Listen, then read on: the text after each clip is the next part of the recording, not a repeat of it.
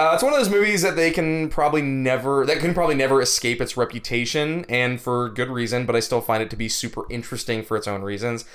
Deals with arguably the ultimate boys club, but it has a very interesting women's perspective in the narrative as well.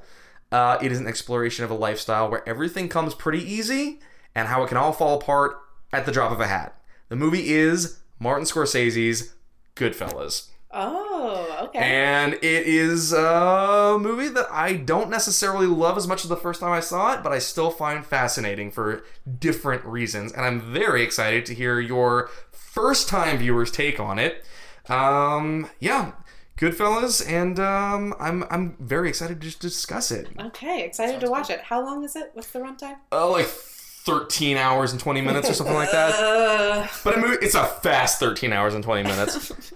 As far back as I can remember, I always wanted to be a gangster.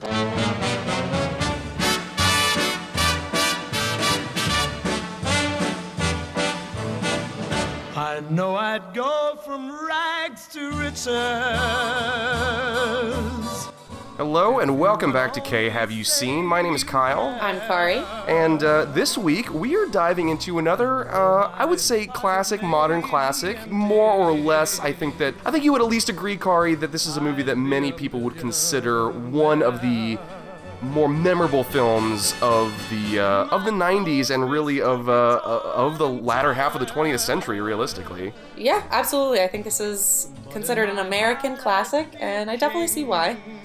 Yeah, and the movie that we're talking about this week, of course, is Goodfellas from 1990, a movie that I feel like probably most of our listeners have seen, and I would bet that almost everybody that is listening has at least heard of it and knows a little something about it. The last half, I would definitely agree. The first half, I think maybe there's a pretty specific demographic that has definitely seen this, and then most people probably have heard of it and have or haven't seen. Interesting. Okay. Well, now before we get into it, Kari, I wanted to do something a little bit different. Would you be so kind as to kind of summarize this movie, since this was your first time watching this film? Could you summarize it for us in your own words? We follow Henry, who grows up into this group of wise guys, good fellas, who I guess by the end of the movie I realized they're not in the mob. They are just gangsters. We can talk about that distinction later. But so he grows up into becoming this wise guy, this mobster, and yeah, we kind of just follow his life. So as he kind of meets his wife, gets married, is in this family, as she adjusts to being in this big Italian quote-unquote family, and as they kind of go through their trials and tribulations and then eventually end up in witness protection because he is ratted on basically his family, or what's left of it, because there's very few people left alive by the end. Right. But yeah, it's kind of just a day in the life, or a I don't know what you call that, for a full lifetime, but we're slice of life, yeah? Yeah, a slice of life story for one guy who happens to be a gangster. Right. In the Bronx. No, Brooklyn. In Brooklyn. Brooklyn, Queens, yeah. Yeah, that's pretty much it. Rotten Tomatoes, their description, let's see. Martin Scorsese explores the life of organized crime with this gritty, kinetic adaptation of Nicholas Pileggi's best-selling Wise Guy, the true-life account of mobster and FBI informant Henry Hill. Set to a true-to-period rock soundtrack, the story details the rise and fall of Hill, a half-Irish, half-Sicilian New York kid who grows up idolizing the wise guys in his Brooklyn neighborhood. He begins hanging around the mobsters, running errands, doing odd jobs until he gains the notice of local chieftain.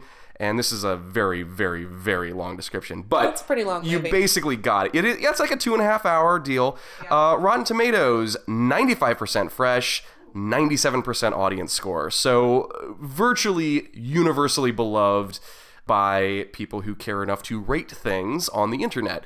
So that's basically the background on it. Again, I feel like a lot of people are kind of familiar with this film. What was your familiarity with this movie? Like, as going in cold, what was your familiarity with this movie, and what were you expecting? I was familiar with it as part of the kind of American gangster canon of, I guess it kind of ranges like 70s to 90s. Yeah. There were a lot of films that fall into there was that. like a gangster movie.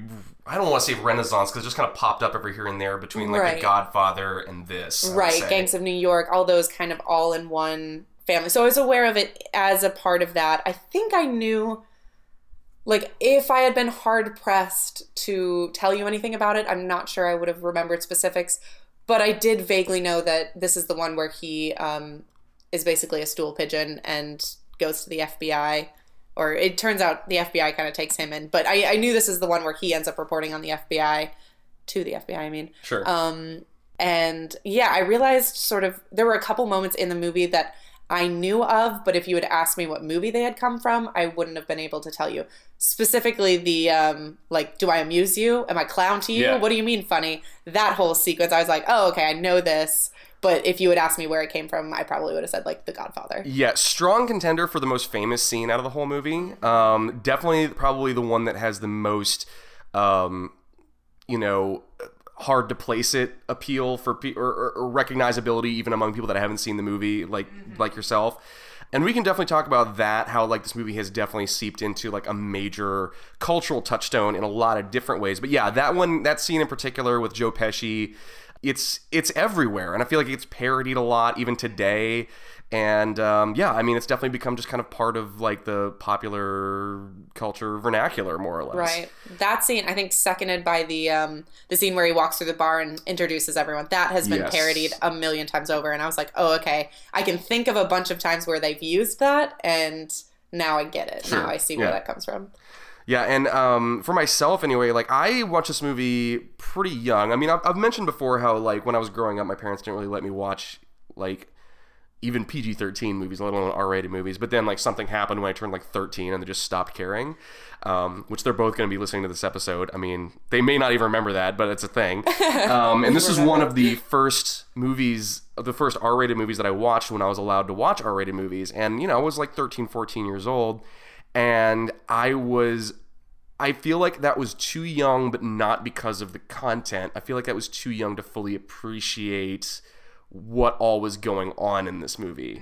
I did not latch onto a lot of details. There were a lot of things I did not pick up on.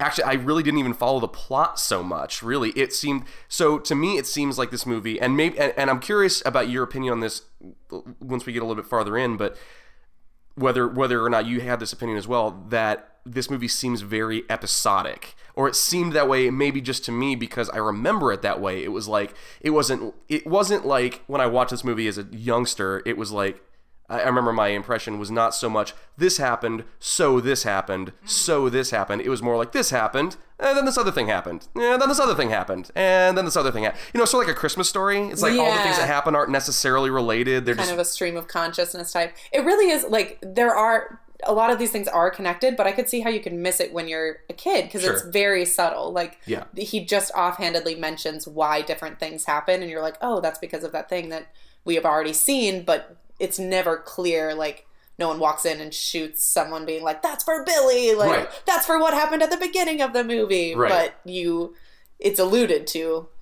And I think it was because, partly because I had watched a few other like gangster type movies before that I thought were a little bit more, they were much more of the Hollywood style in that what you just described.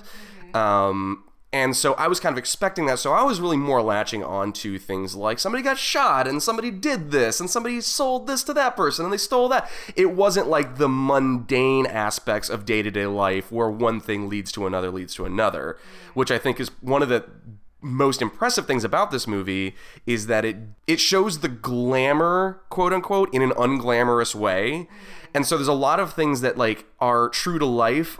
And that is one thing about this film is that apparently, like, according to people that know what they're talking about much more than myself, this movie is very, very close to the actual events that happened in Henry Hill's life. Henry Hill, real person.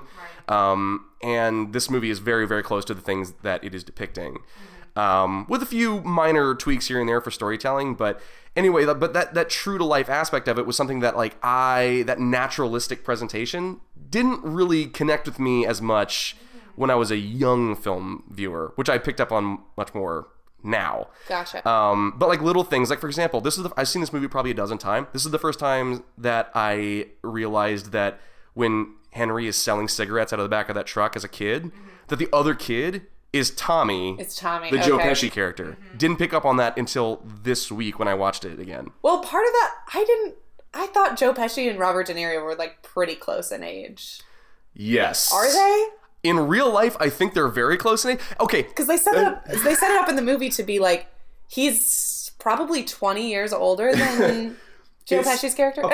15 yeah. years older, yeah. It's funny that you mentioned that because one thing I didn't put in the outline, but I put in my own notes, was that like everybody is playing so much younger than they actually are. Yes. Like the first scene, like when you meet Robert De Niro, who plays Jimmy Conway, in the voiceover that runs throughout, Henry Hill is saying like he couldn't have been more than 28 or 29 when Robert De Niro is clearly 50 years old in that scene. Well, the first time Henry goes out on a date with Karen, not the first time, but in one of Karen's voiceovers, she says that he's 21. And I'm like, that guy's 35 years old. Yeah, him and Joe Pesci, who's supposed to be the same age, who is clearly in his 40s, and like the funniest part is that at this point we've been with Henry and Tommy for 30 minutes of the movie, and then Karen says, I didn't think it was weird for a 21-year-old kid to have that much money. And I was like, what? No way. And you didn't think it was weird that he's a 21-year-old kid. Like, that part didn't surprise you? I'd be like, of course that 35-year-old dude has his money. Yeah. Oh, wait, he's 21? Yeah. Oh, yeah, okay, yeah. He's like, yeah, he's got a reasonable amount of money for a 35-year-old. Oh, 21. Wait, when were you? Got it. Yeah.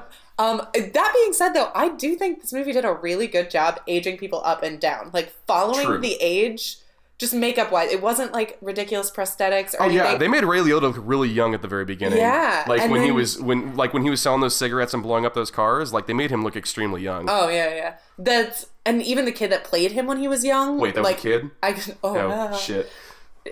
Yeah, he did look really young in his first couple scenes. Yeah. But yes, no, the kid that played him was like spot on, like the eyes especially, but the whole thing I could totally believe it. And then Robert De Niro, like when we first meet him, I mean, he does look maybe considerably not 29. younger. Yeah, by the end, he's got the gray hair. Yeah. He definitely looks like he's aged, and I don't know. I thought they did that well. But before we get too far, yes, I want to know, what did you expect my reaction would be to this movie? I wasn't sure. Honestly, I didn't know if this was like I don't know a ton about your preference in movies. This doesn't seem like your kind of movie. This seems more like the kind of movie you would have watched out of some kind of obligation because it was something you just thought you should have seen. Oh, okay. Am I wrong about that? Well, I mean, that's literally what happened. But I actually thoroughly enjoyed this movie. Good. Okay. Yeah. So I've talked to you about this, probably off mic, but long movies, there's definitely, okay, for this whole movie,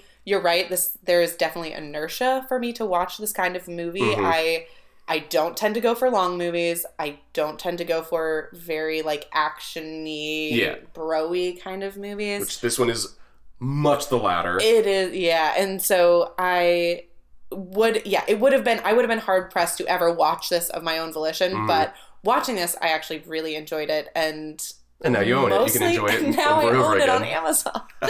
And actually, we'll get back to that too, but my brother owned it because I think he went through a really similar period when he was probably around the same age of like, we will talk about this at length. Yes. Gangster movies, but so I really enjoyed it because of that slice of life. Like, it felt like an anthropological study of gangsters. Like, if you were Margaret Mead or Jane Goodall, like, just dropped in the middle of the Italian gang in Brooklyn, I thought that was so interesting. And my second major in college was anthropology. I'm very interested in that kind of thing. So I enjoyed it specifically for that reason. I thought it was like just fascinating to follow the things that, of course, there's some pretty major plot points, but just even the like, oh, this is how this works. Like, this is what your life looks like. It's very nuts and bolts. It's very nuts and bolts and also very personal at the same time. Yeah. By the way, one quick point of information is that you mentioned earlier that like you found out at the end that this was just gangsters and not actually the mafia. Right. So that's not strictly correct. That part I was confused about. Now, granted, and we'll discuss this as well, I'm sure, there is a lot of information that gets thrown at you with like the voiceover and everything like that, especially. Like, they throw so many names and details at you all at once, and some are important, some are not. So the way this breaks down is that these guys, I mean, he uses the term gangster, like you never hear the word mafia, but You don't even really hear the term gangster. He says, like, wise guys yeah, and yeah. Goodfellas and all that stuff. He says at the beginning, that was like his first line in the voiceover in the movie is, for as long as I can remember, I always wanted to be a gangster.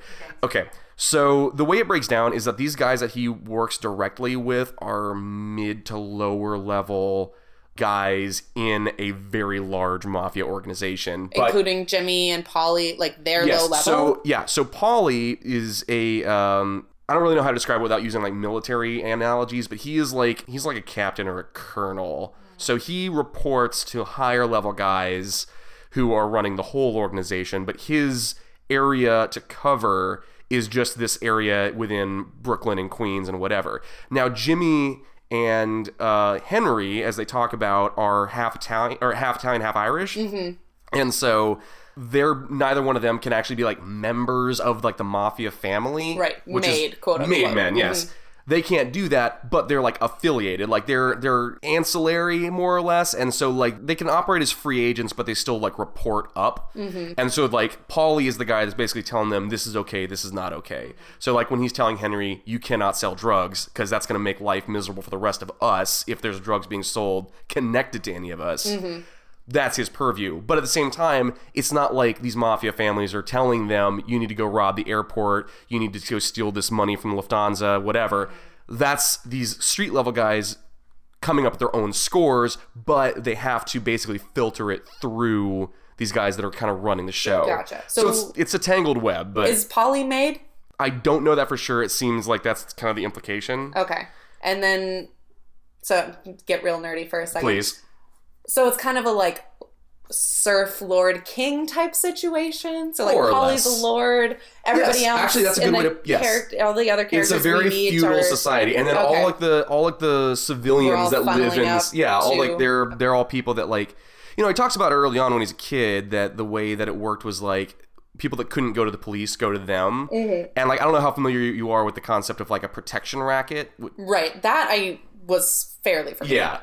So that's that's kind of like the deal. It's like a live and let live kind of thing as long as everybody pays up when they need to pay up.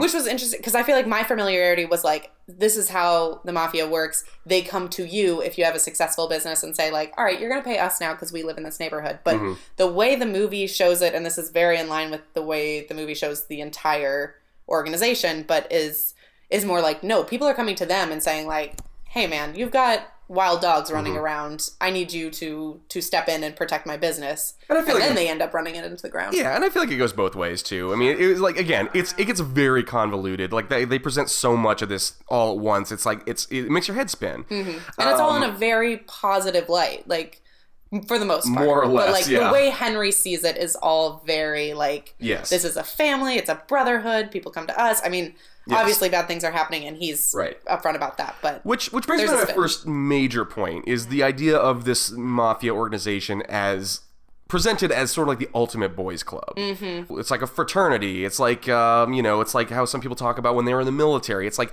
it's this very insular organization where it's like the outside world practically doesn't exist. It's all just a bunch of losers and nobodies unless you're in this club. And I felt like that was kind of an interesting thing because like I feel like in the more modern era, the more popular way of looking at gang culture in general is that it's something you're kind of forced into because you don't have any other options. Even The Godfather kind of does that. It's like, oh, it's like this poor immigrant kid that didn't have anywhere else to go, and so like he ends up getting involved with these people he really doesn't want to get involved with, and he just gets in too deep, blah blah blah.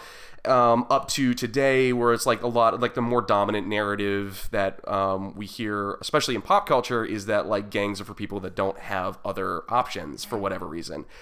This film makes it very clear that this is something that people want to be in. Right. Henry they specifically. Wish they could be. Yeah. Yeah. Very much the way I feel like, again, fraternities are presented in a lot of like the common narratives about like, college lifestyle. Fraternities, sororities, Greek letter organizations, specifically fraternities, I feel like. I don't think that that's necessarily true to life, but the way that it's like kind of presented. Sure. Yeah. But yeah, the way Henry talks about it in the voiceover, when he says like they did whatever they wanted, and then when he gets in, like that's what drew him to the lifestyle. He says, I was living a fantasy. I thought that was fascinating. I don't think that was ever something that I consciously latched onto, but I hear a lot of like mostly young men who say that they love this movie and they will openly admit that like there's something that draws them in as well, the same way that Henry gets drawn in. Right. And you I'm sure you saw that on display, just like the fact that the effect it was having on Henry was very similar to like the effect it kind of tries to have on the audience, right? Right. No, that's actually exactly what I was going to say is you feel that as an audience member. Like, I mean, it does seem great. Like, they've got a ton of money. They're just, you see them having fun, like, constantly. And there's this group of people that, like, cares about them deeply. Sure. Like, they are, I mean, they'll kill them. But also, they are a family. They're a brotherhood. And, like Karen says repeatedly, like, no outsiders. Never any outsiders. Like, everyone who's there, quote unquote, belongs there. They are, they are hanging out with the same group over and over again. And there is something enticing about having that, like, that group of people that just, like, you 100% belong in. You're not, like, you don't have to make yourself match. You don't have to blend your friend groups or your different parts of your personality. You are part of this crew. And, yeah, I mean, you can see why it's so enticing. Like, it's really effective at showing you, like, yeah, I mean, if it was exactly how he presents it at the beginning of the movie, that doesn't seem so bad at all.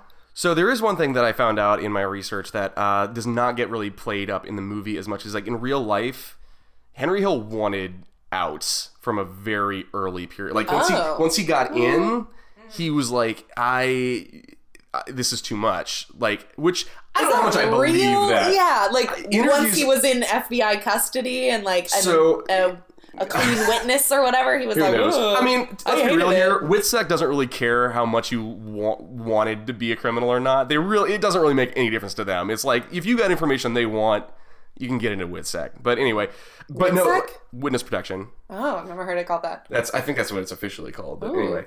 But anyhow, yeah, that is, and knowing that information made the actual first scene of the movie much more interesting to me, because it was like, the very opening when they're driving down the highway and they pull over and they got to kill the guy in the trunk, which you didn't know was coming. I don't remember what my first reaction to that was. Can you walk me through that scene real quick for you? That scene was incredible, because that was some grade A writing, because the whole time you see them, like, there's bumps in the back of the trunk and I'm just like, oh my God, there's someone back there. But then they seem really freaked out, so I'm like, oh my God, like, what?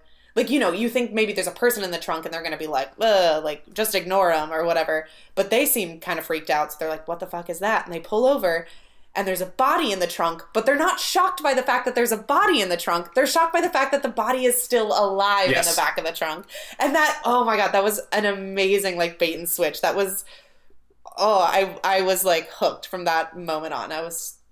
The writer knew what they were doing. And the writing and also the editing was flawless, because, like, after they kill the guy, it's like voiceover. Long as I can remember, I've always wanted to be a gangster. Freeze frame, music, slam the trunk. It's like and it cuts directly into, like, his child. It was great. So what I found interesting about it now was knowing that was the moment where he got totally locked in, because he is now accessory to a murder. Right. Prior to that, he was never involved with anybody getting killed. He knew about people getting killed, but he was never directly involved. So that, from what I have been led to understand now, was in the real life Henry Hill, that was the moment where he realized he was in too deep. Okay. He could never, ever, ever get out. And it's interesting. It's funny because it's funny that comes at the same time as him saying, I always wanted to be a gangster, because it's like, well, you're in now, buddy, and you be careful what you wish for. Yeah. But yeah, I was interested because, like, I thought that, the whole concept of just being able to, this fantasy land of being able to do, like, whatever you wanted, it kind of spoke to me now in the same way. Like, we talked a little bit about this when we talked about King of Kong a few weeks ago, about, like, what does it mean? Like, what do people visualize being powerful and at the top of the heap? What does that mean to you? And this is just another kind of example. It's like, do people just, like, when people want power, do they really just want the power to be an asshole with impunity? Like, I guess there is just some people that are like that. I don't know. I mean, it's like they're drawn to that idea. It's the whole idea of, like, absolute power corrupts absolutely, I feel like. But is that true? Would anyone with that kind of power? I totally believe that, like, if that is what you're brought up in and that's what you end up normalizing, like we see with Karen even more than we see with Henry. Like at the beginning, she's kind of like, oh, like you just gave those two guys $20 each. And then when they're married and she's been in this life for a while, like you see a couple moments of her at the beginning being like, this is weird. Like, I don't know if I fit in here. I don't really understand what's going on. And then you see her get more and more comfortable. Like what I'm saying about the $20. And then she's like, she has to go shopping. And he's like, how much do you want? And she shows him the amount, with her fingers. Physical space taken up by money. Worth. Yeah. So even more than you see Henry, you see her kind of getting indoctrinated and feeling like this is, you know, her moral north has changed. So yeah, no, it's true. And you know, she's an interesting character in her own right. I mean, she comes in about 30 minutes. I always remember her like coming in like farther into the movie, but like 30 minutes in is a pretty good way. But like, yeah, it's funny because like she gets all of this information thrown at her in much in the same way that we had in the 30 minutes leading up to her introduction. So like once she starts hanging out with Henry more, she talks about how like it makes her head spin and she felt like she was drunk because of meeting all these people and that kind of thing. And it's like, yeah, that's kind of how we feel after the first 30 minutes of the movie, because we're like, whoa, selling cigarettes, now you're blowing up car. Like, what is going on? Like, what is it you're actually Anyway, there is that part where Henry, you know, he gets arrested for the first time and he goes to court and everybody is like there to celebrate with him because everybody gets arrested. Yeah. But you took it like a man. You did it the right way. You didn't tell him anything. Blah, blah, blah. And Paulie has this line that I never really thought about until now. But as soon as Henry comes out of the courtroom, Paulie says, "You broke your cherry." Which this time I took to mean you just got fucked by the law for the first time. Oh, interesting. And I never really thought about it that way, but it's like, it's kind of, I don't know. I felt like that was something that was at one time a very like just douchebaggy kind of way to put it, but at the same, to put it mildly, but also like, I also felt as though like, if that is the way that we're meant to read that, which whether we are or not, I felt like it kind of tells you a little bit of like how these guys view what they're doing. It's like, we know this is wrong, but it's really more of an inconvenience that the fact that what we're doing is illegal, more so than an actual like hindrance to us. It's like, oh yeah, everybody gets it once in a while, but you know, it's a price of doing business, right? Right. I didn't read the like you got fucked by the law, but that makes a lot of sense. It's like the cops are out to make your life a pain in the ass. You know what I mean? That's the way that they're presenting it. It's like you're not breaking the law. You're being normal, and these idiots over here, these jerks with badges, they're just trying to make your life obnoxious. I don't know though. I think it's even more than like, oh, it's us versus them. They're just trying to make your life hard. I think it's just like, well, this is part of the process. Yeah. You know, if you got an office job, you got paperwork you don't want to do. If you're a gangster, you gotta go to court.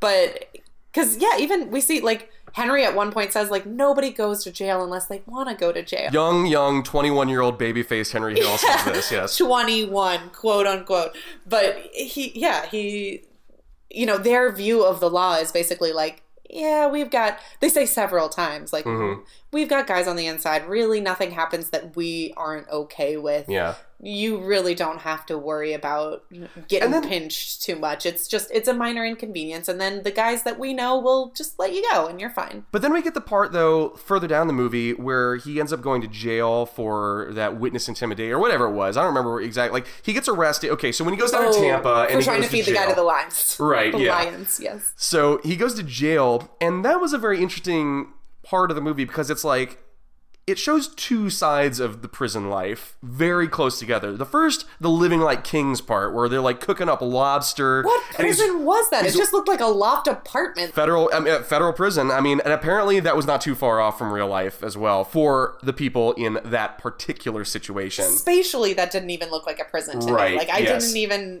I recognize anything about. But yeah, like cooking, like using like 3 different kinds of meat and the meatballs and slicing the garlic with a razor. Henry's wearing his fucking Adidas tracksuit looking like Run DMC. Oh my anyway, God. so there's that side to it, like we're gonna feast like kings every night kind of a part of prison. But then also, while he's in jail, his family has no money because they've been cut off because they're, because Paulie's on probation and he can't be involved with anything.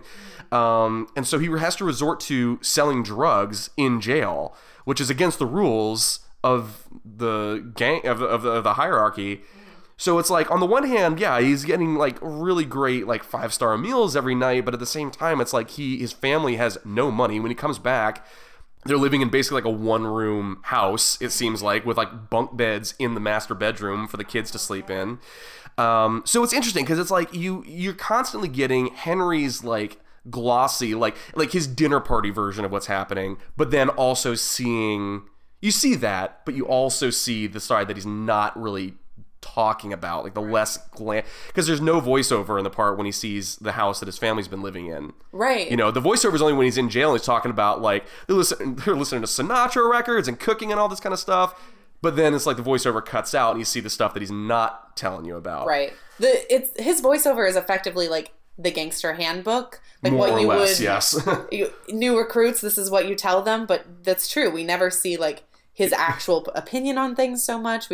He definitely doesn't talk too much about like the actual hard times of what his family's recruiting going pitch, through. if you will, yes. Exactly. It's like a pamphlet, but yeah, and I feel like again, it kind of plays into the like American audience's fascination with gangsters in movies, but also kind of comments on it by saying like, well, this is the side you really don't see though. This is the unglamorous side, along with like the part that you probably imagine. So, which is a part that I feel like a lot of these young male fans of this particular movie, like, very choosy in like what they remember and take away from it. Much like Fight Club, it's like a lot of fans of the movie Fight Club take a very incorrect reading of the film, I feel like, because it's like this movie is telling you something very specific, which is that this is a bad idea. And yet... it does not end well. And yet most of the fans of the movie are like, no, this is a very good idea. Okay, Goodfellas, I would say the same thing. But, I digress. That's. I was curious, though, about what your thoughts on that might be.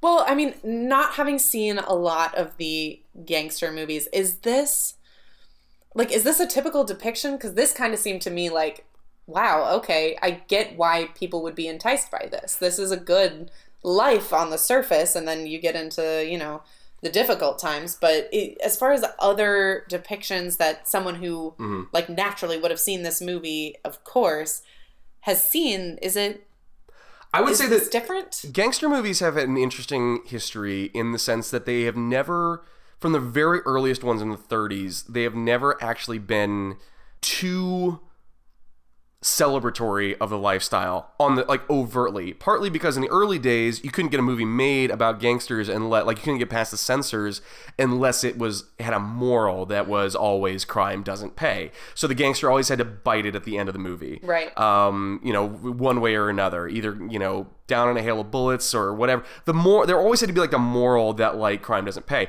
And as it's gone on, there's always been you've always gotten a little taste of the dark side of it, but you also get like that real, there a lot of them, especially the ones in the 30s, especially because there were so many of them, very much like wink and nudge kind of thing, where it's like, yeah, crime doesn't pay, but until the last 5 minutes, it's awesome. Yeah. Which I feel like Goodfellas does in a big way, although you get little tastes of how it's not so awesome sprinkled throughout as well.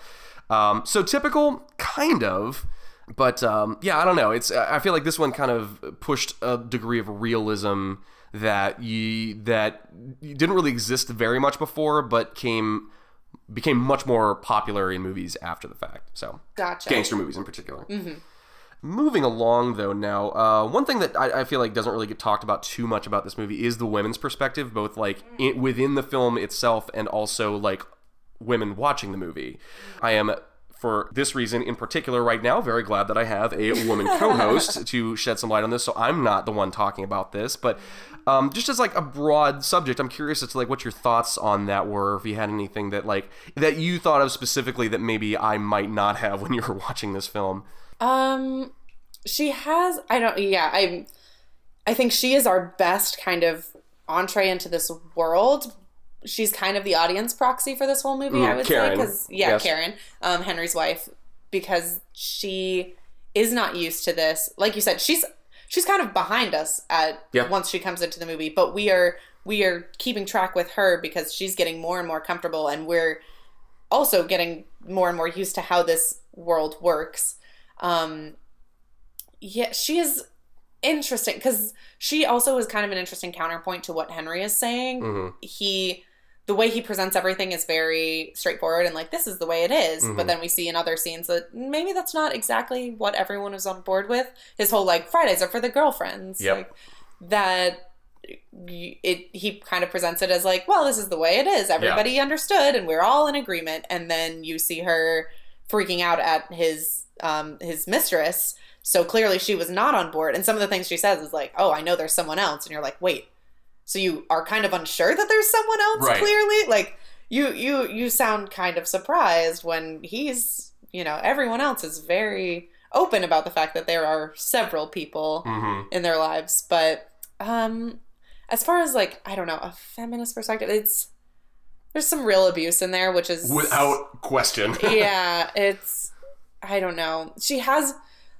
It's kind of presented like he's interested in her because she is so...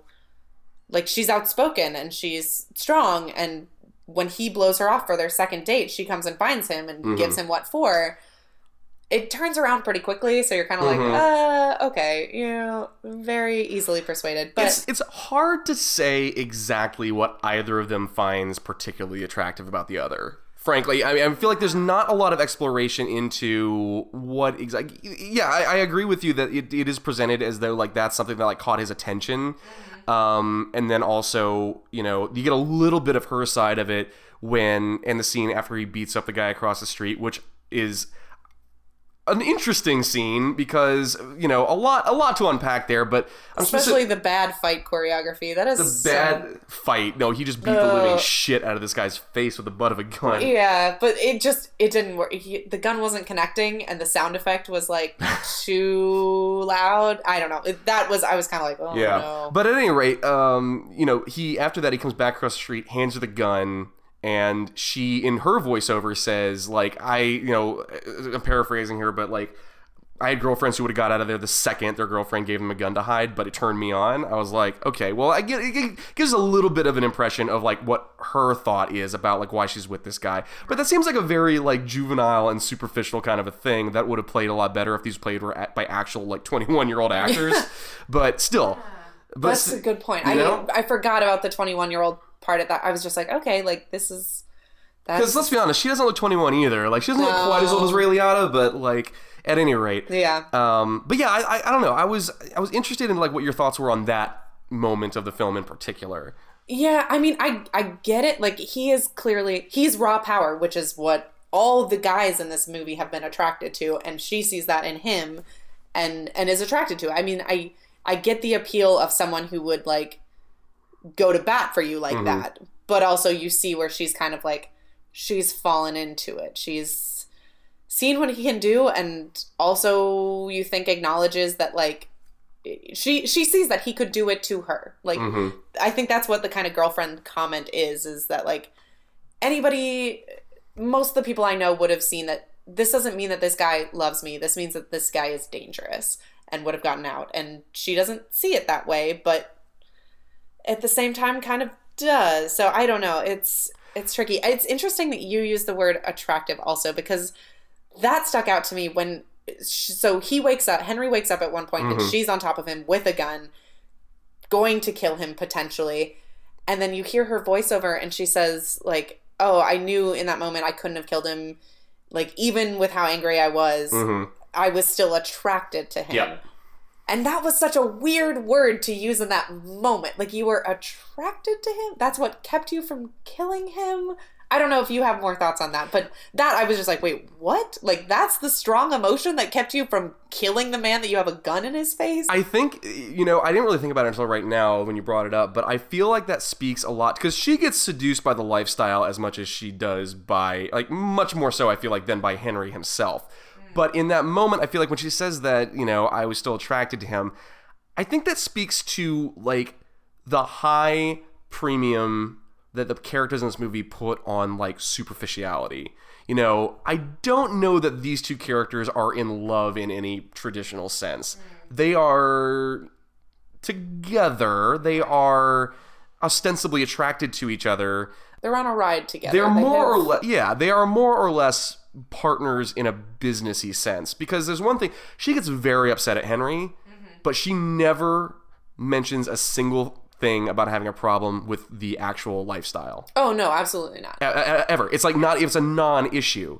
Even once it goes from being like a total secret to like completely out in the open. Like she's involved with like smuggling cocaine into the prison. Well, even before that, like when they're first married and they're living in her parents' house, and her mom is like, well, what kind of husband stays out for nights at a time and like comes in home at 2 a.m. or whatever at time. And she was basically like, I don't know, I don't care. At least he's not as boring as Dad was. So. Yeah, she doesn't have a problem with it. So yeah, I don't think that's ever an issue.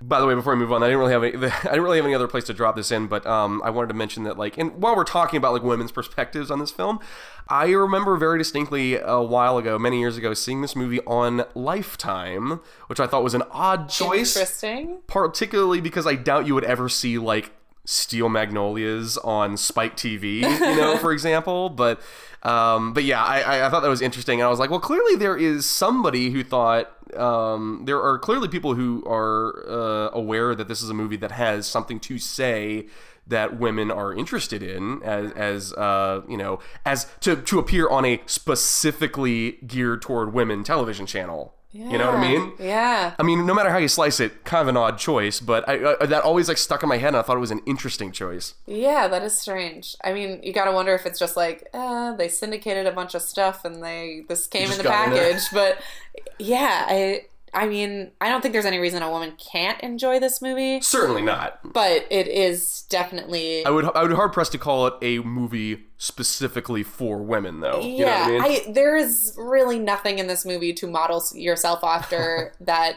I think men kind of see potentially like I could... Yeah, there's parts of that I enjoy. I'm not sure. It's an interesting choice to follow back-to-back Golden Girls reruns, you know what I mean? But anyway, I just thought that was an unusual thing that happened. Let's move on a little bit more to like structure and style in this film. Like we talked a little bit about the episodic format, how it's like a lot of seemingly disconnected things happen. But I watched this movie with subtitles this time because I knew that the dialogue was so dense, and so like that helped me a lot in tracking like what was going on. And the causality from one scene to the next is pretty tight, actually. Although you never know it because they spit out so much more dialogue than, you know, a leaner screenplay would have to kind of give you that immersion. So even if you're not necessarily following the plot, I feel like you get immersed in it. Right. Even trying to keep up with like the breakneck pace and like the really fast. Like this, it's 2.5 hours, but this flick moves. It really does. Like, yeah, I've said, not a big long movie person, but it did move fast. And I think with how dense the dialogue was, it actually was very...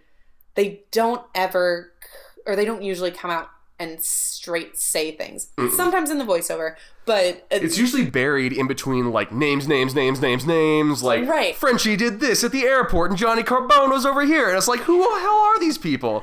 Yeah, and then they'll drop something that's actually very important to the plot, and that's... I think that kind of comes with the whole style that... It's kind of, it's meta in a way, because Ray Liotta says at one point, like, when you're in a business like this, like, no one tells you they're going to kill you. Right. They come to you as a friend with a smile, and you're dead. And he says that in a couple different ways of like, oh, I knew they were cops because they were making so much noise. If it would have been Goodfellas, I just would have been dead. Yeah. I wouldn't have heard a thing.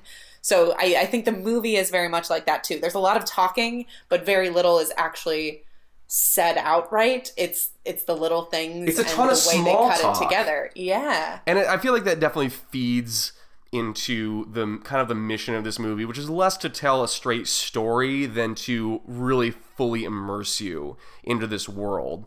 At which I think it is very successful, and I think that is like one of the things that really makes this movie stand out among other gangster movies, is that it's very interested in like bringing you in a way that you can honestly feel like you understand it now. And that is definitely helped a lot by like, I mean, it's weird because it's like the very naturalistic presentation is kind of juxtaposed with like the very flashy editing style. Yeah. A lot of freeze frames, especially at the beginning. A lot of weird like cross-cutting and things like that toward the end. A lot of like flashy music picks too. The music is very prominent in this. Yes. Like I'm a person who usually like, I couldn't tell you if there was music playing for the last like 10 minutes in a movie, but this you've heard every track. It's like front and center, yeah, and it's great. Like the soundtrack is superb, like one of the best I can think of off the top of my head. A lot of that like 1960s like Phil Spector stuff at the beginning, which I thought was an interesting choice, particularly in the one of the most famous scenes in the movie, the Steadicam shot when they're going through the kitchen at the Copacabana, when Henry and Karen are. I wanted to get your impression on that before we actually discuss it. Like when you first saw that, had you heard of this scene, and what was your actual impression of watching it? Oh, was they were walking through the kitchen to get through? I actually didn't. I'm sure, thinking of it now that you've brought it up like that, I totally see how that has been probably replicated in a lot of movies. I've seen that in a lot of movies, and I could see how this was the first. I think it was effective at showing, like, they get in wherever they want, and probably through means that are not the way everyone else has to get in. But I didn't have any super specific thoughts about it. Interesting. Well, I got some thoughts about it. Go on. No, I love that shot. Like, and the setup is that this is after Henry has stood up Karen for their second date, and he's like, "I'll make it up to you," after she comes and shouts at him on the street, which is kind of a funny scene too, because like all the guys are like razzing him about having this crazy woman come and like scream at him on the sidewalk in the middle of the night. But then it's like the very next scene is like he's dropping off his car keys for some valet or whatever, and it's a long Steadicam shot through. They see the line outside the Copacabana nightclub, and he leads her through the back service entrance, through the kitchen, and the maitre d' brings a table to the front, right in front of the stage, for them to sit down at, and he knows them by name, and Henry knows everybody that works there. So it's a very intangible thing, I feel like, that makes it special. But I feel like with the music in particular, like if that had not had any music, or maybe even I don't know about a different song, but if it had no music, it would not have had as much of an impact. I feel like It's a fairy tale sequence. You see how she's getting whisked away. Bingo, exactly right. That is her. It's like a debutante scene where she is being brought through this very long build-up, and once you come out into that room bathed in red light, it's like magic. Right. In a weird, bizarre way. And even though we know the shitty people that Henry has been dealing with for like the first 45 minutes of the movie up to this point, when that happens, you are absolutely brought to the same place that Karen is, which is she's just overwhelmed with how awesome this looks. And who is this guy? But again, that music part, I feel like, just from like a strictly auditory level, it's perfect choice. It sounds great. It supplements what's happening perfectly. And the song, for those who are living under a rock and don't know what I'm talking about, please look up this scene. You can find it on YouTube. But it's "And Then He Kissed Me" by the Crystals. Again, a Phil Spector song. And listen to it right now. Please do. Anyway, but it's a perfect choice. I realized again, this is something I never would have thought of before as a younger person, but now it's interesting to me because, like, how much do you know about Phil Spector, the person? I know he produced a lot of really famous records during that time, and I know he was a total asshole. He was a complete monster, like beating up women. Think he shot his wife, like Oh, that's right. He's the one who murdered his wife, I believe. I don't think that was it. Allegedly. Allegedly. He's a real piece of shit. A violent piece of shit at that. But like, that's why I feel like this song is kind of perfect. And I don't know if this was on purpose. I don't know if any of that stuff was well known to like Martin Scorsese at the time this movie was made. But it's like the music itself, it's intoxicating and flashy, and it makes you feel good. But it's all made possible by this guy who is a violent monster, much in the same way that this mafia lifestyle is very flashy and intoxicating and makes you feel good, but very shallow underneath the surface. There's intimidation and murder and just beating people up and like ripping people off and stuff like that. I wonder if Martin Scorsese knew that and was intentionally doing that to like make a subconscious connection. I choose to believe that. Yeah, that's a beautiful metaphor. Like it is accurate, because I think there are some like scenes of really intense, normalized violence, and that was one of the things that impressed me during the film, was just like, yeah, these people, like, on the surface it's all family and love and this flashy life and stuff, but they are capable of just some really cruel, awful things that they walk away from 2 minutes later. Like, it's just these moments of really, really cruel acts, and then it's business as usual. Yeah. So I hope that's true, because that is very, very fitting. Yeah. So that's a scene that's like, it's really hard to break down exactly why it works, but it's just a great, excellent, like, it's like a pure cinema thing. It's like that long steady cam shot, and it just fits. Now, the other one particular scene farther down the line, also dealing with Henry and Karen's relationship in a certain way, was the infamous cocaine sequence, which has like 30 songs crammed into it, where you see the helicopter. Oh, the like one day where the helicopter falls. Yeah. That was a lot.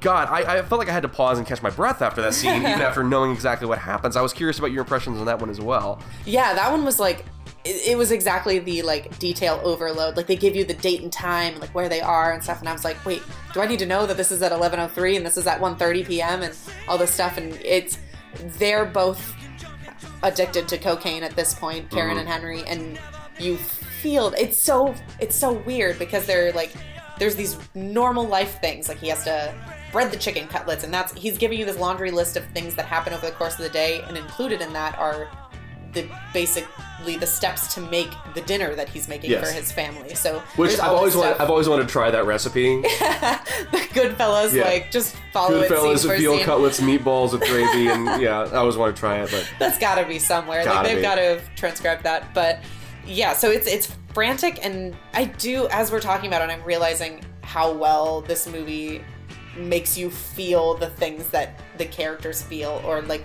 it really indoctrinates you with everyone else. So you're feeling kind of like, shit, where's that helicopter coming from? Like, what does that mean? Who are these people? Is Henry paranoid? Is that a real helicopter to worry about? Like, you don't know either, and it's driving you crazy while you're watching it. Well, you gotta worry about, gotta get these guns to Jimmy, gotta cook dinner, gotta pick up Michael from physical therapy, gotta get the shipment, gotta get the shipment ready to go. All this while he's well aware that he's doing something that if Paulie found out, he would be killed. Like, Henry knows that, so he's got to worry about the cops. He's got to worry about the guys that he works with. So much going on, and again, it's like the other side of the coin of the Copacabana scene, where it's like one fluid camera movement, one song, one thing is happening that you got a lot of time to marinate on, and then a few years later, totally different scenario. Now it's like everything is happening all at once, all over the place. It's too much for Henry to handle now too. It's craziness. And again, I feel like the music really helps that as well, because it is, like I said, there's so many songs going on all at the same time. It's like a weird mashup medley thing going on.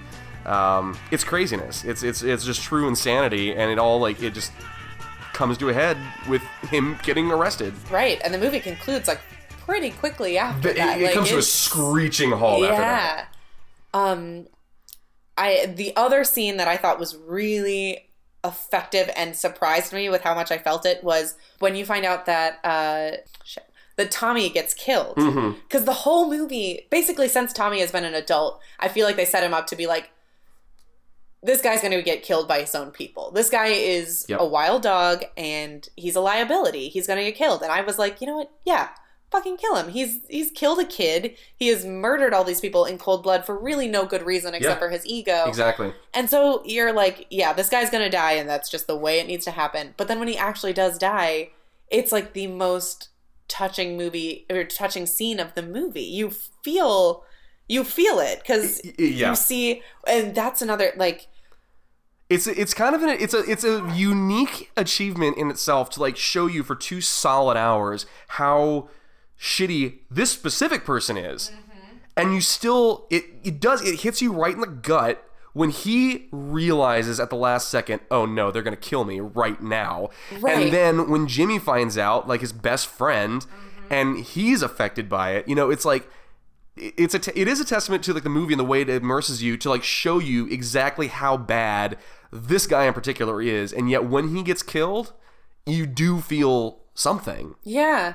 And that's, that's something that really surprised me too, was that when Jimmy finds out who is Robert De Niro, he cries. And I was not expecting to see Robert De Niro cry in this movie. For how macho and bro-y this movie is, there is a ton of male affection. But did you happen to notice in that exact same scene when he's out in the parking lot and he's crying and Henry comes out, did you happen to see what Henry's response was? Jimmy's crying openly. Like this grown man murderer is crying openly in the parking lot of a diner. Henry, who's known him for decades at this point, his reaction to that is exactly the opposite. It's like, it is the bro-y thing, which is like, he doesn't know what to do. He's like, puts his hands on his hips, he's like looking around, he reaches out, briefly touches Jimmy's shoulder, and then like almost like recoils. He's like, I don't know if that's the right move. And it's like, that's his like consoling thing. It's like, normal people, that'd be a good moment for like a hug, you know what I mean? Like, yeah, you know this guy for like 20 years. It's like appropriate to hug him when his best friend died. He doesn't know how to like, he can't bring himself to be like, I don't know, physically intimate, I guess, even with like his best friend. It's crazy. It's weird. I guess, I don't know. I feel like that's more of a Henry was just never super comfortable with this crew. I don't know. The fact that the level of emotion was already so well above what I ever would have expected from a movie like this. But yeah, that's fair. I don't know. Yeah, I don't know how to make sense of that one. I might be digging too deep into this particular thing, but like, I agree with you. I think that I don't think that takes away from the emotion of the film, but I do think that it does say something about Henry's character, where it's like, Jimmy's all in. Henry thinks he's all in. Yeah. He's not as, like, he's in it more or less for kicks, Right. Whereas with Jimmy, he's in it to win it, more or less. He was born in the dark, effectively. More or less, yeah. I feel like that's a good way to put it. Which I do think you also see that maybe in Henry's laugh. I was trying to figure out, this is making a lot of sense to me, but every time you see Ray Liotta laugh, and this may just be how he laughs, it is disturbing. It is very theatrical.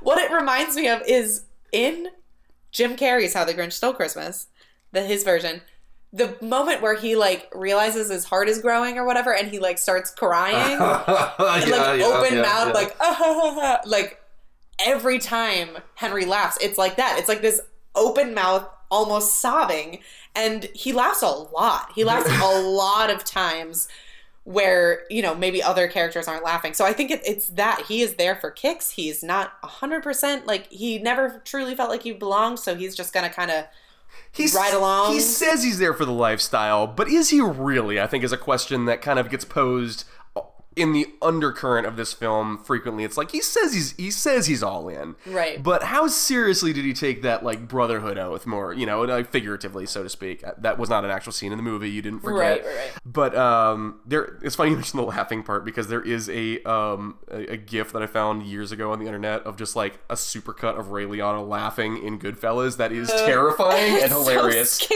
at the same time. I'm gonna post it on our Facebook page. And with this like great big eyelashes and everything. His eyelashes are out of control. He's crying.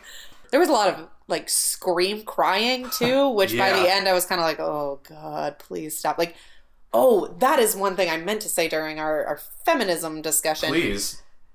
The fact that Karen apologizes every time Henry like freaks out at her for basically like standing up to him, even though sometimes her standing up to him is I'm sorry for almost killing you is reasonable I would say. No, this man is abusive. Every time he freaks back out at her, like, I don't want to go too deep into this, but like, she literally is doing the best she can with these situations. She is complicit. She is not a perfect character or a perfect image for any of this, but she has moments of sticking up for herself where she says like, I'm not going to take any more of this, and then he overpowers her and she apologizes to him. That's true. And that was hard to watch. Yeah, it's tough. Especially because like he never like actually, we never see him like hit her or anything like that, but like punching the wall, throwing the lamp. I was like, ooh, No, boy, oh boy. when she puts the gun in his face, he throws her against the dresser and holds her by her hair. That counts. That's true. And that was like, and then she's like crying and Right. apologizing to him, and you're just like, ooh, like not a pretty life. His excuse was especially weak because he was like, I gotta deal with this kind of shit out on the street every day. I don't need to deal with it here. I'm like, this was literally the lifestyle that you wanted since you were a young 21-year-old boy. Yeah, that's your choice. Even before that, when he was Yes. a young someone else, whatever. 11. It's funny because or like whatever. Ray Liotta is so much older than 21, and yet that kid, I think he was playing like 11, Oh yeah. and that kid was like 15 years old. I was like, get that kid to play 21-year-old Henry Hill and find like a smaller child who looks like Ray Liotta to play. Anyway, whatever. They didn't have the budget for that. Whatever. But yes, I agree with you. I feel like that was pretty insane. All right, so we're getting pretty close to the end here. I don't know how familiar you are with like Martin Scorsese's work overall. Familiar. He makes very long movies. He does make very long movies. So I haven't seen a lot of them, Well, but I buckle up, 'cause am I got a few more on the familiar. list, but anyway. I mean, I should see them. I would like to see them. I need someone to tell me that you must see Sure. this, or Well, we I have will no be happy to be podcast. that person at some point, just not my next choice. Sure. I was thinking about this, like, is this his best movie? I would honestly say it might be. There are other famous movies that he's known for. I feel like if you had to distill his entire career down to one movie, this would be the one that I would say, if you like this movie, you should watch more Martin Scorsese movies. I think 50 years from now, 100 years from now, whatever, this is going to be the movie that he's remembered for. There's a couple of quick things, like it's got like Goodfellas has like a few connections to some of his later movies in particular, like the scene in the Copacabana scene, it ends with his with the music cuts out and it's got Henny Youngman the comedian going into jokes, and that bleeds over into the next scene of like a heist at the airport. So in the pilot to Boardwalk Empire, which Martin Scorsese directed, there is a scene that does almost the same thing, where it cuts between a comedy routine on stage and people laughing, and you hear that, and it cuts back and forth between seeing that and seeing the cops raiding a house, and it's great. And I feel like he took that seed of an idea and blew it up big time and made it even better. But the big connection, I feel like, and we will definitely talk about this someday, is that I feel like The Wolf of Wall Street is more or less a remake of Goodfellas in a interesting. very noticeable way, which when we eventually talk about that movie, we can dig into more. But for now, I wanted to get to your final thoughts before we completely wrap up here. Anything that we didn't touch on that you were interested in kind of bringing up? Let me see. Let me check my notes, because there's a lot to this movie. There's a and ton. We could spend hours talking about this movie alone. we really could. It's there was a lot there. I was really impressed, and I know I've said this, but just the way this movie manipulates your emotions is really effective. The crazy 70s decor is also on point. The shit people spend their money on in this movie is All the out of apartments you control. see is just insane. I'm sure there are things on things that, I yes, just thought of you it. look This like scene, you have an idea. real quick. I'm sorry to interrupt you. No. I just thought of the scene. The other famous scene that I was curious about your thoughts on was the one where they're finding all the bodies, and it's to the piano outro from Layla. Yes, I had a question about that. Who is Frenchie? Frenchie was the guy that worked at the airport. He was like a security guy at the airport who got them the Air France heist near the beginning of the movie. That was the one that was like right after the date at the Copacabana. He was the guy that got them into get the cash that had been dropped off in the locker there, and he was also the guy that was like involved in getting them past security for the Lufthansa heist, which we did not see. We only hear about by reputation. Right. That's another interesting choice. By the radio, yeah. Okay, because just with his dead body, he looked kind of like Joe Pesci, and I was like, wait a minute, did he kill Joe Pesci? And then you find out he's getting made and all that stuff. But it was cool, and it was also interesting because we've seen them go to such lengths to get rid of any evidence of murder, and then at this point, it's just like he is leaving them for them to be found. It's literally on a meat truck where they're going to open it up and find this like frozen man. And in a garbage truck. Yeah. So it's kind of the moment where you're like, oh, this is going to wrap up pretty soon. Like, Yeah. there's not much left to this. And it's interesting because, like, they tell you in the voiceover that Jimmy is the one that killed all these people. Right. But, again, more all to the mission of, like, making this lifestyle appear glamorous and downplaying, like, the bad parts. It's like, you never see him do any of it. It's like he should be in total serial killer mode at this point, frankly. Yeah. But you never actually see any of that because it's like you got to keep up that illusion, the Jimmy the Gent kind of thing going, that you never actually see him do any of that stuff. So yeah, I thought that was an interesting choice. And with the music, I don't know, it's another one of those intangible things that just clicks. Like that was a perfect choice.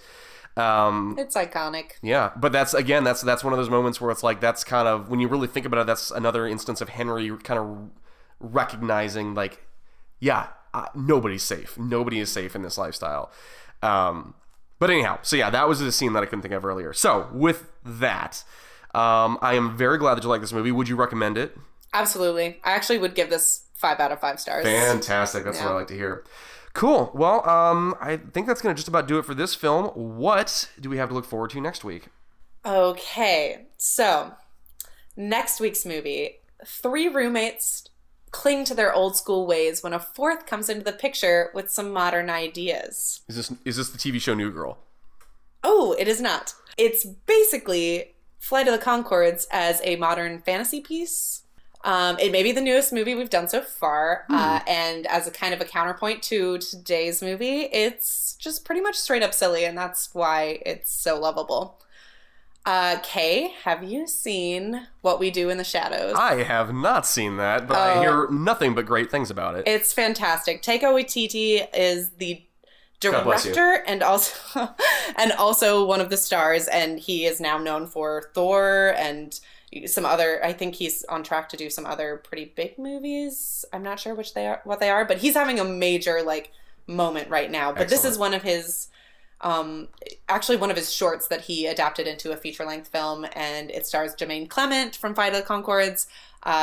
Rhys Darby also shows up at one point. It's fantastic. Good. But we'll see what you think. I'm actually very excited to watch it because this is something I've been aware of for a long time, but it's just, you know, as you well know, these things get lost in the shuffle, so I'm excited to actually have a specific motivation to watch it this week. So, awesome. Well, I cannot wait to watch it, and I cannot wait to discuss it with you, but until then, I'm Kyle. I'm Kari. And we will see you next time. See ya.